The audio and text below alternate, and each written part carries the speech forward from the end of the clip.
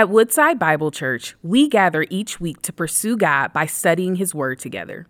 Through our series Divided, Seeking Unity in a Fractured World, we're coming face to face with the division that seems to define the culture of our nation, our communities, and even our churches.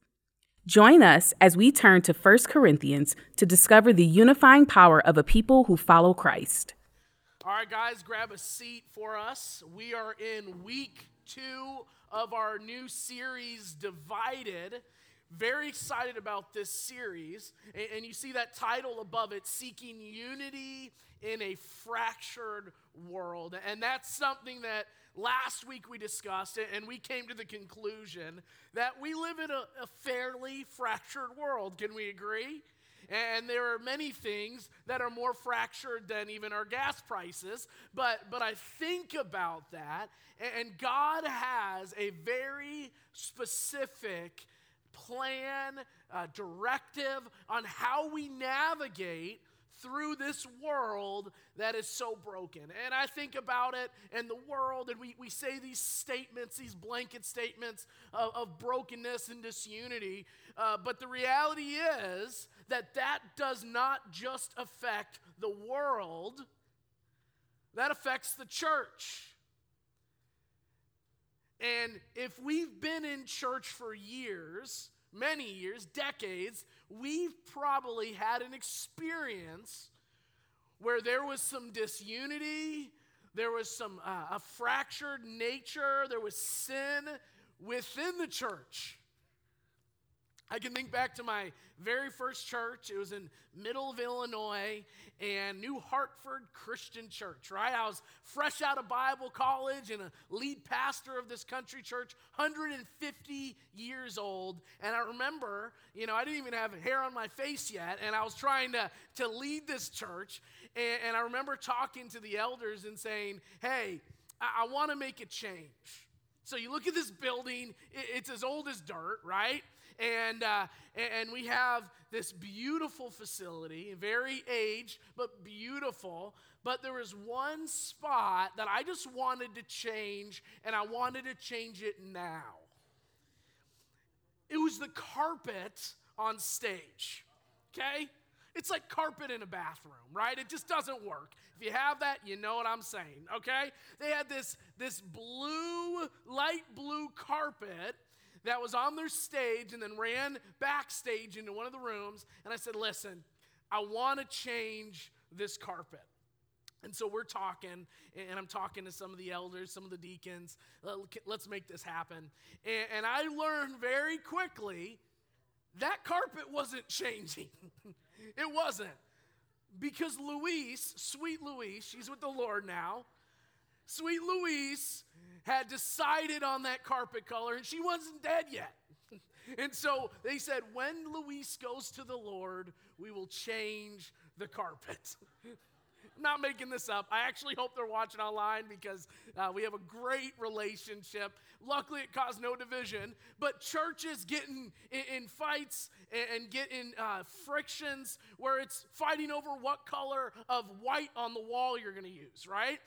And those are realities that I would love to say the church is immune to and have never faced. But that's just a lie. The church at times has its own struggles, has its own issues, and like I said, we've probably experienced that in some way, and that's why I'm so excited for this series, because we're going to talk about Corinth, the church of Corinth. We know the letters as 1st and 2nd Corinthians, and Paul, he's writing this letter to the church of Corinth, and they have many struggles. If you think this church has struggled, or a past church has struggled, or a church that you grew up has struggled, it doesn't compare to the church of Corinth. The church of Corinth should have been on Jerry Springer, okay? They had issues. And so when Paul is writing this letter to them, we have to understand the context of what is happening, not just in that church, but in that region. We had talked last week how Corinth, it was a bustling city. Maybe up to 1/3 of the city were slaves. And there was wealth. There was extreme wealth, traders from Asia and the Middle East and Rome. And so it was just a place of great wealth, but also great poverty, great diversity. And then you take all these people together and you throw them into a church. And man, that tends to be awkward. We hear it said sometimes that the most divided places are Sunday morning ethnically, and maybe we generally have this similar range of socioeconomic and ethnicity, and I just don't want to accept that ever. And we see here that there's some distrust, the rich and the poor and the rich. And so Paul is speaking truth into them, into these believers. And we talked last week about he kind of sets the tone for the entirety of the letter.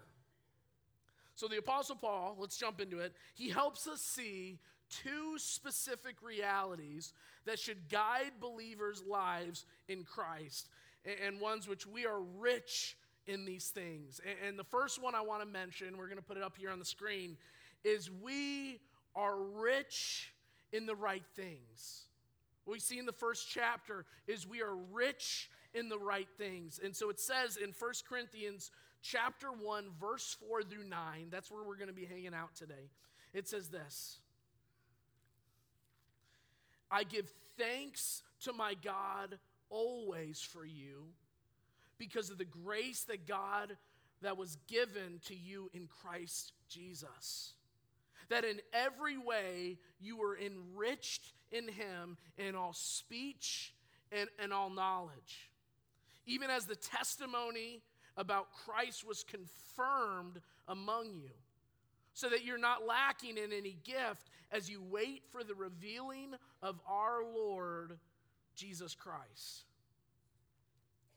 So what we see here in this Thanksgiving portion of Paul's epistle is he often refers to a specific Christ-like characteristic of the believers in the given city and region. So if you go to the book of Romans, he shares that their faith is being proclaimed in the whole world. Right? That's Romans 1 verse 8. If you go to the church of Ephesus, so Ephesians 1:15, he writes, faith in the Lord Jesus and your love towards all the saints. There's just faith and there's love. You are just a very loving church. In 1 Thessalonians 1:3, he highlights that their work of faith and labor of love and steadfastness of hope are in our Lord Jesus Christ. So he tends to hone in on a couple characteristics of that church that are going fairly well. Well, in the book of Corinthians, instead of placing the emphasis squarely upon numerous things, this and that, he squares it on the amazing grace of God. And some might say it is a direct reflection of Paul subtly skipping over some of the things that they're struggling with, but I believe it's for two reasons. First, there's a foundational aspect of being united with Christ, and so he wants to focus on the grace, because we know, all of us know, that there are moments, there are seasons, there are times when we struggle. Is it just me, or have you guys had moments in your faith where you have deeply struggled? Is it just me? No? I've had that, where there's been moments where there has been struggle. Doesn't mean I didn't believe, but there were times I'm like, man, times are so hard right now. Or maybe there was even sin or temptation, and those things don't just evaporate. There's always going to be sin. There's always going to be temptation. And sometimes we fall to that. And so what we see, and specifically in Corinthians, is we are all united in Christ, in faith, and we are free of judgment, made alive, all that. But it means that once we are aware of those struggles, we got to do everything in our power to change them. Yes, there's freedom. It was for freedom that Christ set us free, and grace is sufficient. And yes, we're united with Christ, but Paul later on goes to speak on, hey, what are we doing to break from the world, from the things we've been entangled with? Second thing we see is those united in Christ by faith receive something else. They receive the gifts of speaking or telling the truth and understanding. And so we see here in the text that everyone would be enriched in all speech and in all knowledge. And so he speaks into this. And the two words here are logos and gnosis. And both are bundles of dynamite when it comes to the early church, because we're talking about speech, we're talking about knowledge, our words, what we know. And it's quite likely that Paul concentrates on speech and knowledge and focuses on these two clusters of gifts because these were gifts that the Corinthians majored in. And maybe they were bold and maybe they had knowledge, but they didn't have character. They didn't have integrity. And so you have to ask the question, why would he emphasize these gifts? Why would he focus on these gifts with this church that's struggling? And I believe that he was focusing on those gifts because he wanted to empower the Corinthians to break from sin, to break from the world, to advance the gospel message, to continue evangelizing that region, to continue having discernment and wisdom and understanding. And furthermore, the presence of these spiritual gifts, they affirm and confirm the truth of the apostles' message that in this culture, they desperately needed the power of the Holy Spirit and the redeeming power of Christ. Paul goes beyond these two essential gifts of grace. In verse 7, he says, so that you are not lacking in any gift as you wait for the revealing of our Lord Jesus Christ.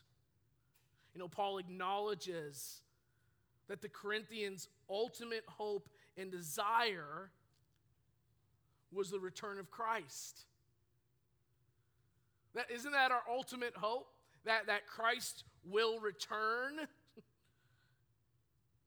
Paul says something similar in Ephesians 1, verse 13 through 14. He says, in him you also, when you heard the word of truth, the gospel of your salvation, and believed in him, were sealed with the Holy Spirit, who is the guarantee of our inheritance until we acquire possession of it, to the praise of his glory. You know, each year, MLB in July, they have a draft. And do we have baseball fans in this church? Yes, we do have some baseball fans. I know it's been a tough decade, right? It's been tough. You know, the Tigers recently lost to L'Anse Creuse High School. So here's the deal. So it's been a tough time around here. But I think Detroit is a baseball town overall. And so there's a draft, right? And actually, I recently had a former student drafted by the Oakland A's, and so he's a pitcher for them, and he was a pitcher for University of Louisville and University of Indiana, and so he's probably going to be pretty successful. And you think about the draft, and what they look for in the draft, other than people that just throw the ball 110 miles an hour, is they look for people who have, right, the 5, does anyone know? 5 tools, right? 5-tool player. So the 5-tool player, we could say it out. I wrote it down just in case I forget. You know, hitting, right? Power, running, fielding. What else? Did I miss one? Okay. And we have throwing. Okay. I knew I'd forget one. That's kind of important, right? Me throw a ball. And so you have these 5-tool players, and think about your favorite player. Most of the time, they're only good at 2 or 3 of those. Like, I love Miguel Cabrera. I went to put on my jersey the other day, and it was a lot tighter, so the buttons almost popped off. And so I took it off. I put on my Megatron jersey. It fit just right. And And so I'll get down to wearing that again. But you think about Miguel Cabrera, at this point in his career, he's very, very useless in certain of those areas, right? He doesn't play the field anymore. His power's gone, all that. But you look for players that possess all five, and there's a couple of them.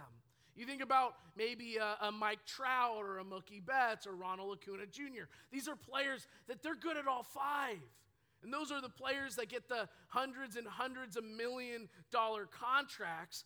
And so that is something that is so important. So similar to players in the MLB, we in Christ have gifts. We have abilities. Some of us, I won't lie, we're five-tool players.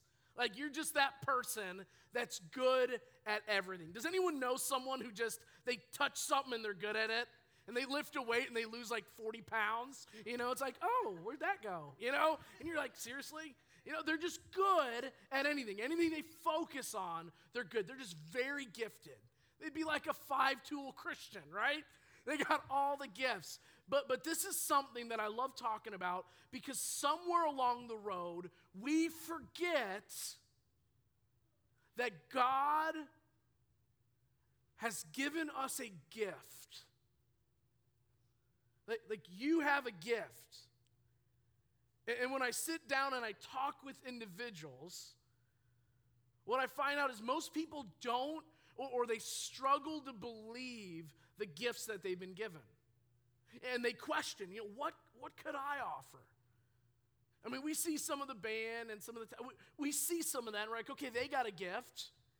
They can play piano or drums, we see those things, but there are so many gifts that God has given us. And so when he says in verse 7 that you're not lacking in any gift, we're not lacking in gifts. We have so many in this room that could be used for the kingdom. I love 1 Corinthians 12:7. It says, a spiritual gift is given to each of us so we can help each other. Bounce over to 1 Peter 4:10. It says, God has given each of you a gift from his great variety of spiritual gifts. Use them well to serve one another. These gifts are not given to us so we might receive personal glory, but instead we use these gifts we've been given to glorify God. All who are in Christ have been given a spiritual gift, a spiritual tool to serve our faith community, to serve our homes, to serve our towns, cities, villages surrounding. And so I want to ask a question, and I want you to think about it, think hard. And I know we have people who've been here for a while, people who are just feeling out, if they want to stick around, people that maybe showed up for the first time. Maybe this is geared to everyone. Maybe this is geared to those who've been here.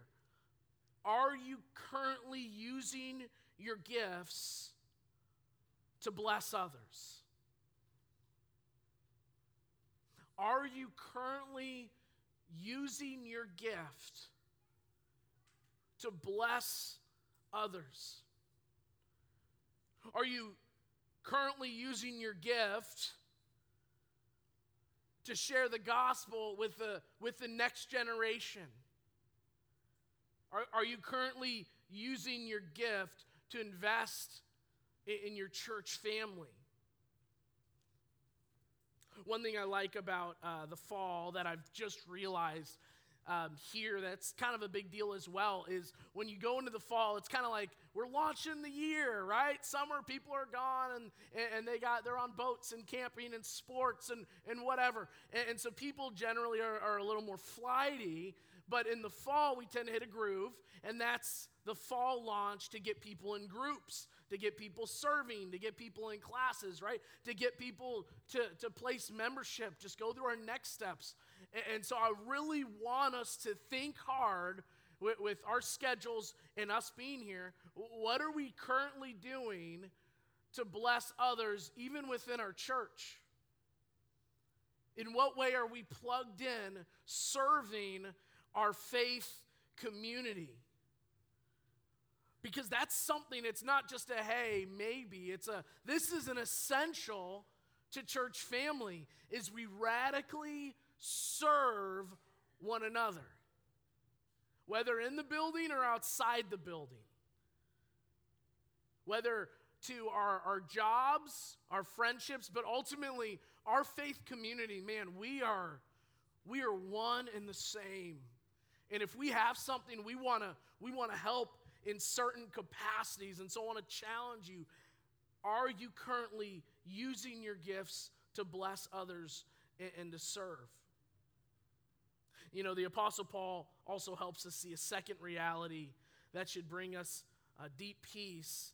We talked about us being safe in the Lord, and now we have to see that we're safe in the right relationship.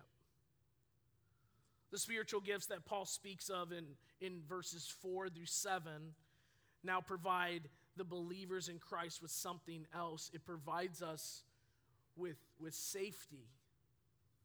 And that's something to be extremely confident in, that because we have this right relationship, that it actually results in a great peace.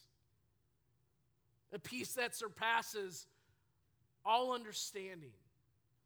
A peace that is only found through the power of the Holy Spirit.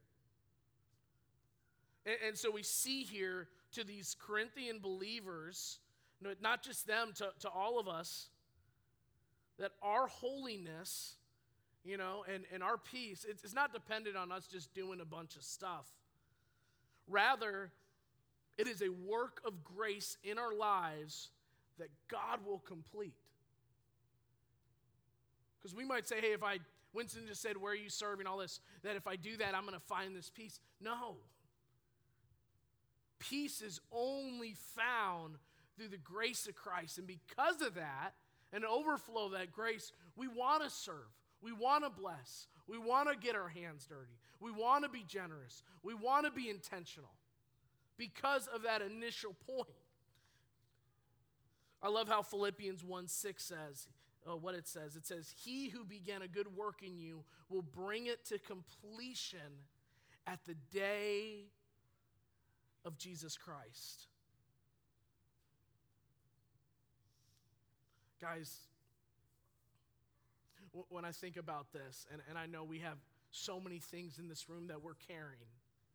Some of you, how you were raised as children, the traumas you've been through, the struggles you've been through, the abuses, verbal, physical, you name it. You have walked through so much. And one of the beauties of the church, one of the beauties of Christ, is he uses us to serve one another, to be counselors for one another, to build up one another, to listen to one another. And so when Christ is working through things, sometimes it's through the text message from the church member, or the phone call, or a specific message or song.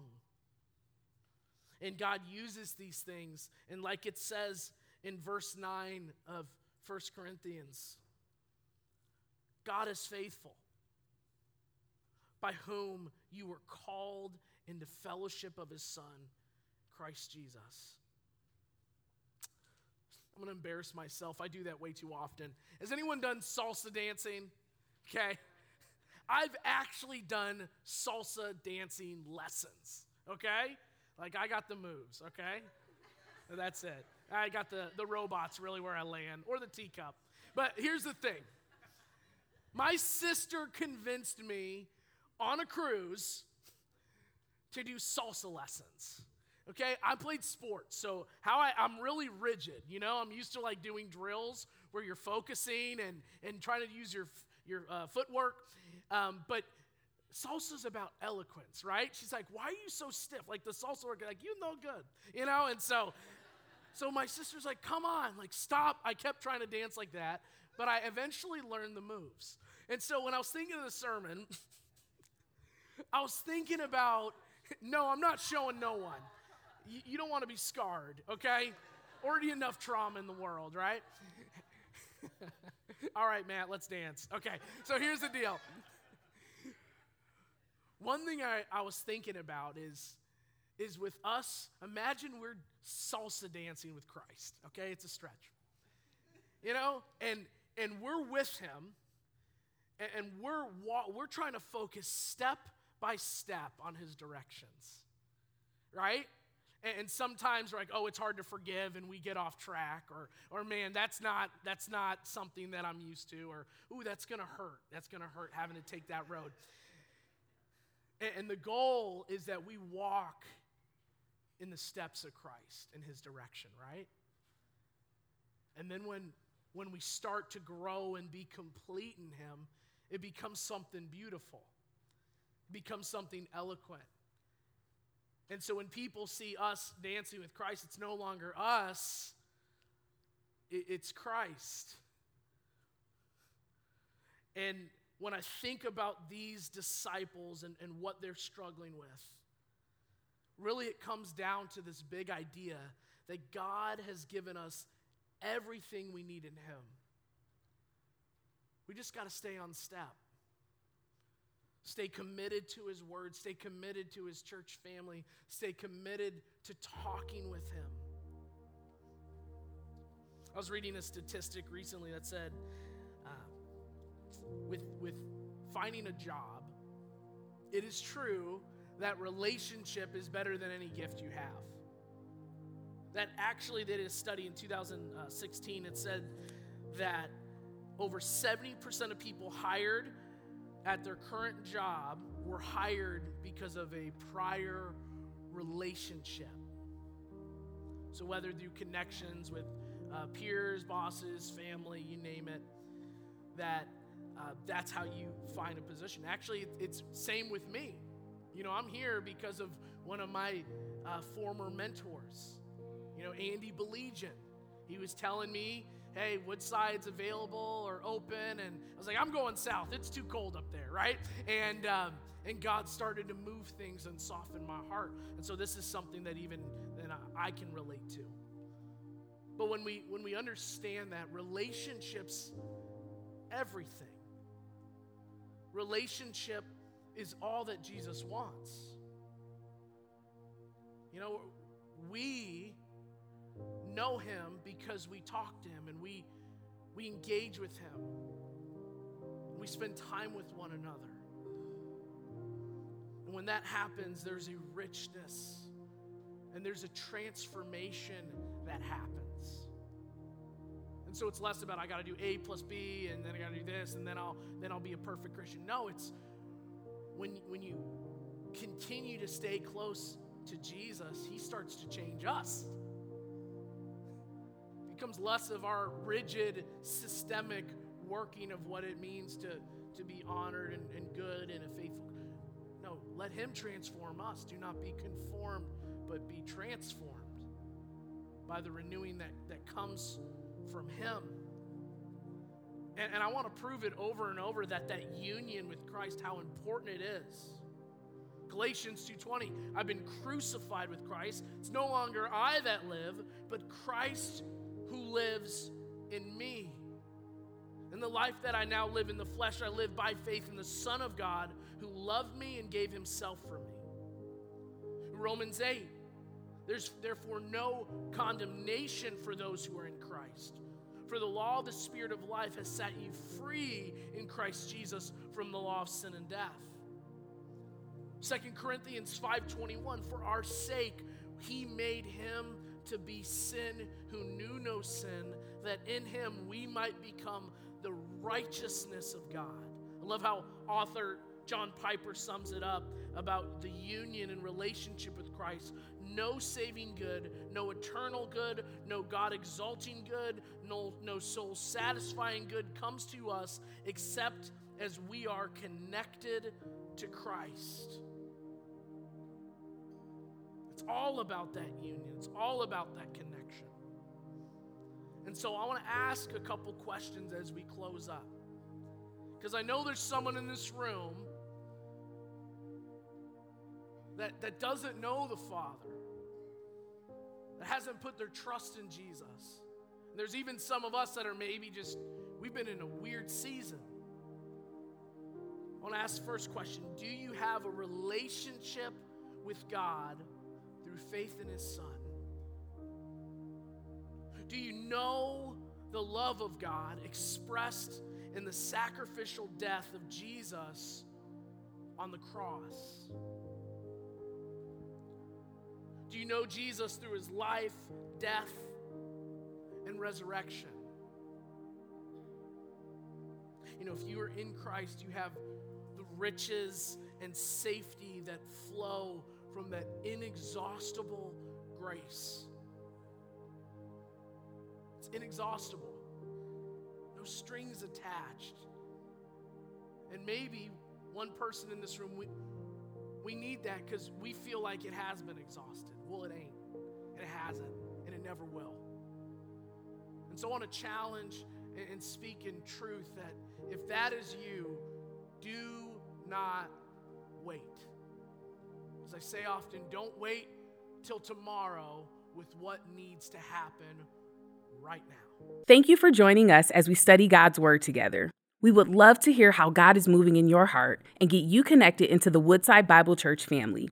Head to woodsidebible.org/connect to introduce yourself today.